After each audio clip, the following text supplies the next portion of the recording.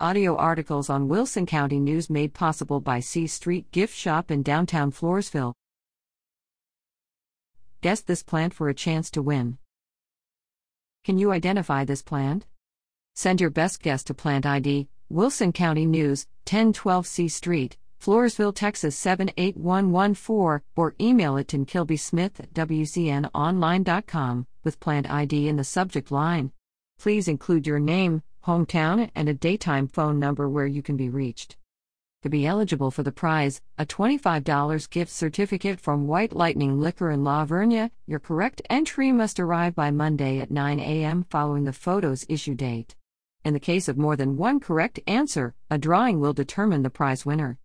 Congratulations to Andy Eubanks of Floresville, whose entry was selected at random from those correctly identifying Texas Virgin's Bauer, Clematis Drummondii, also known as Old Man's Beard, from the photo in our February 1st issue.